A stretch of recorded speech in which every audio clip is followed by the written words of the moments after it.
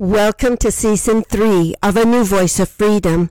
The podcasts are taken from the 4 volumes In Defense of Christianity, written by Ronald Keith Messer. Podcast 78 is entitled The Titles of the Resurrected Christ, Part B. Christ is the perfect model. Known as the Great I Am because of his many titles, he holds the preeminent position in our lives. In the previous podcast, we discussed the descriptions of the resurrected Christ given by John the Revelator. In this podcast, we will discuss the titles given by John the Revelator that define the resurrected Christ. And from Jesus Christ, who is the faithful witness, and the first begotten of the dead, and the prince of the kings of the earth, unto him that loved us and washed us from our sins in his own blood. Revelation 1:5. Think about the term, the faithful witness. As our courts know too well, witnesses often give contrasting stories of the same event. A faithful witness is one who is precise, who speaks the absolute truth without variation. In the Intercessory Prayer, the Savior says to the Father, "Thy word is truth." John is a witness of Christ. Christ is a witness of the Father. We also learn from the above that Christ was the first to be resurrected.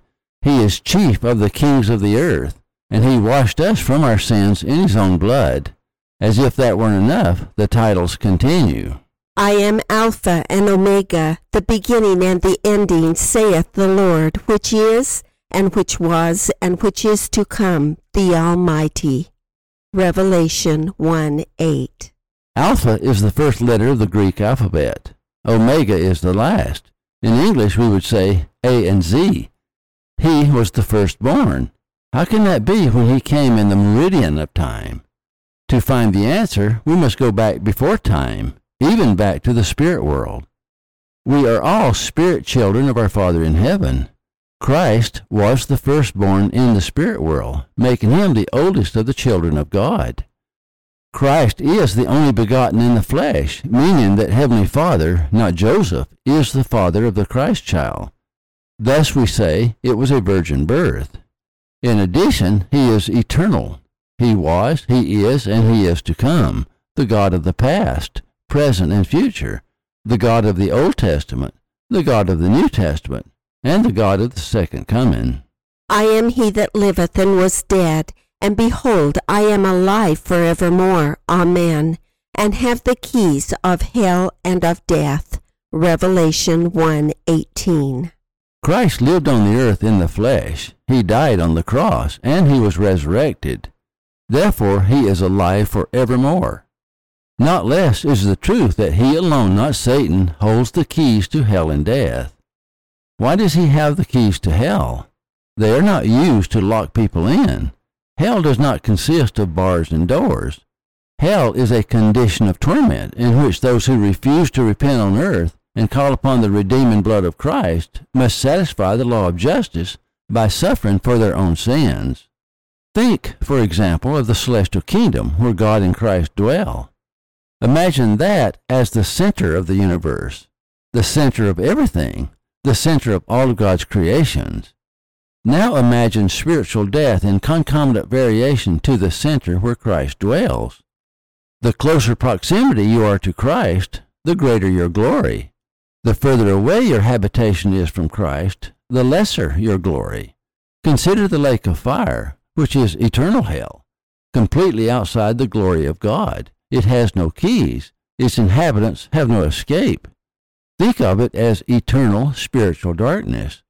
Those who are condemned forever to the lake of fire, such as Satan and the false prophet and others of the sons of perdition, live in an eternal blackness of spiritual darkness by choice. Now think of hell as a temporary condition. For example, we are all sinners. Christ alone was perfect. If it weren't for Christ, we would all suffer in hell forever. The difference between those who go to paradise and those who suffer in hell is repentance. Those who call upon the atoning blood of Christ are forgiven for their sins. Those who don't, though they aren't sons of perdition, must remain in hell until they pay for their own sins, simply because they refuse to allow Christ to cleanse them with his blood. However, even their sins are finite. and once the law of justice is satisfied, Christ in his tender mercies releases them from hell, resurrects them, and then judges them for their works. They are sanctified or saved from hell, but they are glorified according to their works. Some will receive a greater glory than others because their works are greater. In the judgment, Christ assigns them a kingdom of glory according to the quality of their works. In other words, they are saved. They are in heaven. In the resurrection, everybody is physically perfect. There will be no missing teeth, no warts, no baldness, no imperfections. The difference will be the brightness of their glory. Paul distinguished it this way. There is one glory of the sun, another glory of the moon, and another glory of the stars. So also is the resurrection of the dead. Consider the sun to be the brightest, the moon the next, which is closest to the sun, and the stars the last, which are farthest away from the sun. Because of Christ, we do not have to pay for the sins of Adam or for any other individual. We must only pay for our own sins. When those who go to hell have paid the uttermost farthing, then Christ has the power to release them from hell, judge them for their works, and assign them a kingdom of glory. He has the keys of death, meaning that through his power he resurrected everyone from the dead before they appear before the final judgment bar of Christ. And the 4 beasts had each of them 6 wings about him, and they were full of eyes within, and they rest not day and night, saying, Holy, holy, holy, Lord God Almighty, which was and is to come. Thou art worthy, O Lord, to receive glory and honor and power, for thou hast created all things, and for thy pleasure they are and were created. Revelation 4:8-11. 3 times the title Holy is given, showing his absolute perfection. The Lord God Almighty is in reference to his omnipotence. Was and is to come defines his everlasting nature. Thou art worthy refers to the fact that he was the only one worthy enough to open the seals. But he is also worthy to receive glory and honor and power from the Father. We also learn that he is the creator of all things, past and present, suggesting, of course, that he will also be creator of all future things. Notice the superlatives. He is absolute in everything. And one of the elders saith unto me, Weep not, behold, the Lion of the tribe of Judah, the Root of David, hath prevailed to open the book and to loose the 7 seals thereof. The above, of course, refers to the earthly lineage of Christ. Though he came through the tribe of Judah, he is the Lion of the tribe of Judah. In other words, he is the king, though born from the root of David. He prevailed to open the book, meaning he successfully fulfilled his mission on earth assigned by the Father. That mission is described in the following famous verses. For God so loved the world that he gave his only begotten Son, that whosoever believeth in him should not perish, but have everlasting life. For God sent not his Son into the world to condemn the world, but that the world through him might be saved. John 3:16-17. The mission of our Savior and Redeemer is to give everlasting life to whomsoever believeth in him. The following titles illustrate just how he accomplished that mission. And I beheld, and lo, in the midst of the throne and of the 4 beasts, and in the midst of the elders, stood a lamb, as it had been slain, having 7 horns and 7 eyes, which are the 7 spirits of God sent forth into all the earth. Revelation 5:5-6. Being sinless, as we were told earlier, thou art worthy, he satisfied the law of justice by sacrificing his perfect life for our sins. The 7 horns and 7 eyes represent omnipotence and omniscience. He paid the price for everyone who calls upon him. And they sung a new song, saying, Thou art worthy to take the book and to open the seals thereof, for thou wast slain and hast redeemed us to God by thy blood out of every kindred and tongue and people and nation. Listen to the words of the new song.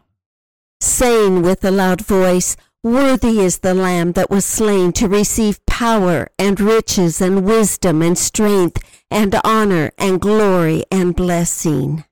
Not only did Christ redeem us from our sins, if we are worthy, he will make us kings and priests. And hast made unto our God kings and priests, and we shall reign on earth. Revelation 5:9-10. Can you imagine reigning with Christ on the earth? But the blessings of the faithful never end. For the Lamb which is in the midst of the throne shall feed them, and shall lead them unto living fountains of waters, and God shall wipe away all tears from their eyes. Revelation 7:17. Christ is not only the faithful witness, but he is also the faithful judge. And I heard another out of the altar say, Even so, Lord God Almighty, true and righteous are thy judgments. Revelation 16:7.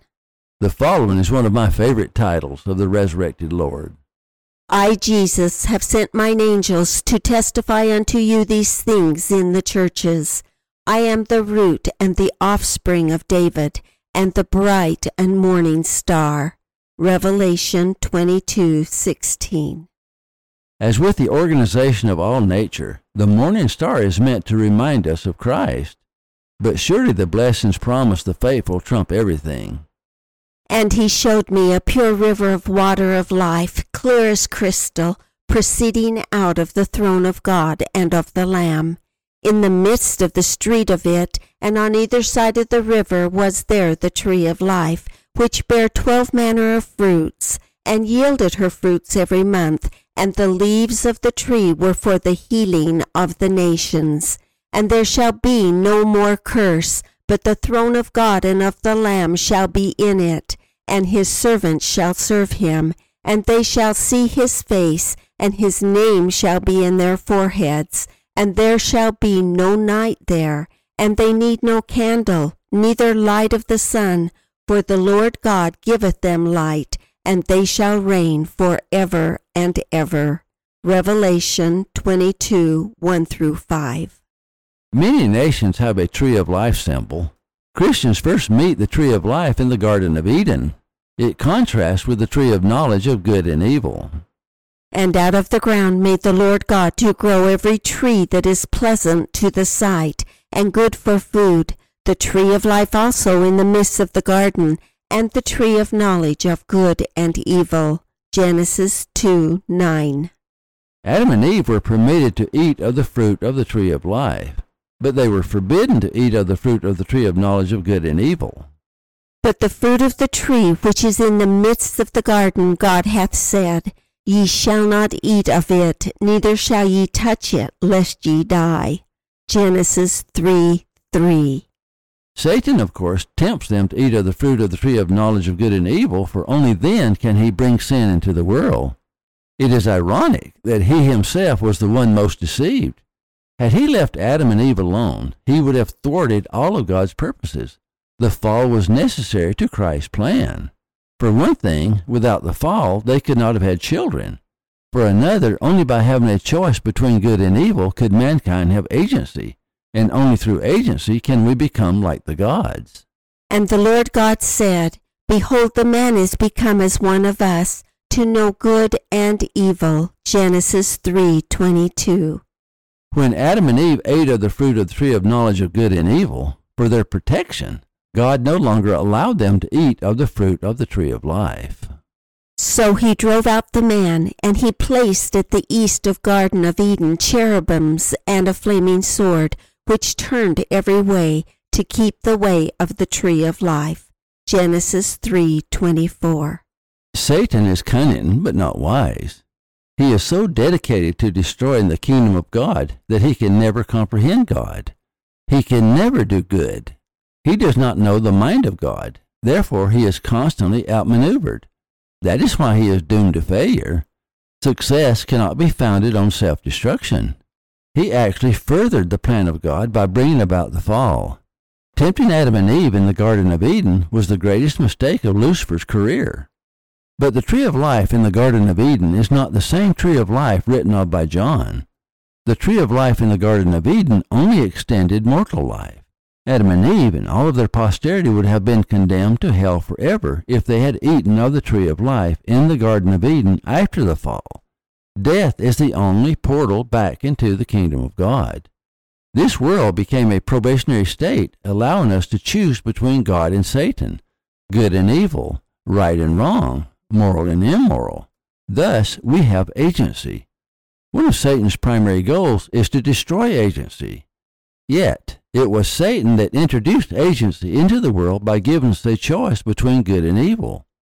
Without physical death, there would have been no resurrection. Without the resurrection, there would have been no atonement, no mercy, no final judgment. We would remain under the power of Satan forever. It appears that Satan had not anticipated that God would not allow Adam and Eve to eat of the fruit of the tree of life after the fall. Getting Adam and Eve to eat of the fruit of the tree of life after they had eaten the fruit of the tree of knowledge of good and evil was the only way Satan could have won. Again, the wisdom of God prevails. Satan is his own worst enemy. Death releases us from the grip of Satan. The resurrection overcomes physical death. The resurrection allows Christ to give us a glorified body. If they had eaten of the tree of life after the fall, they would not have died physically, and they would never have had a glorified body. It would have been eternal hell. The tree of life in the Garden of Eden refers to physical life. The tree of life spoken of by John refers to immortality and eternal life with God. There will be no more curse. These shall make war with the Lamb, and the Lamb shall overcome them, for he is the Lord of lords and King of kings, and they that are with him are called and chosen and faithful. Revelation 17:14. We learned earlier that God had ordained the faithful as kings and priests. Now he is Lord of lords and King of kings, and his saints live with him forever. The first Lord, referring to Christ, in the King James Bible is capitalized. The second Lord is lowercase, so it is the same with King of Kings, suggesting that no Lord and no King is higher than the King of Kings and the Lord of Lords. All the faithful saints will be invited to the marriage supper of the Lamb. Let us be glad and rejoice and give honor to him, for the marriage of the Lamb is come, and his wife hath made herself ready, and to her was granted that she should be arrayed in fine linen, clean and white. For the fine linen is the righteousness of the saints. And he saith unto me, Write, Blessed are they which are called unto the marriage supper of the Lamb. And he saith unto me, These are the true sayings of God. Revelation 19:7-9. Thank you for listening. Watch for our next podcast. In Defense of Christianity is available at ronaldmesser.com.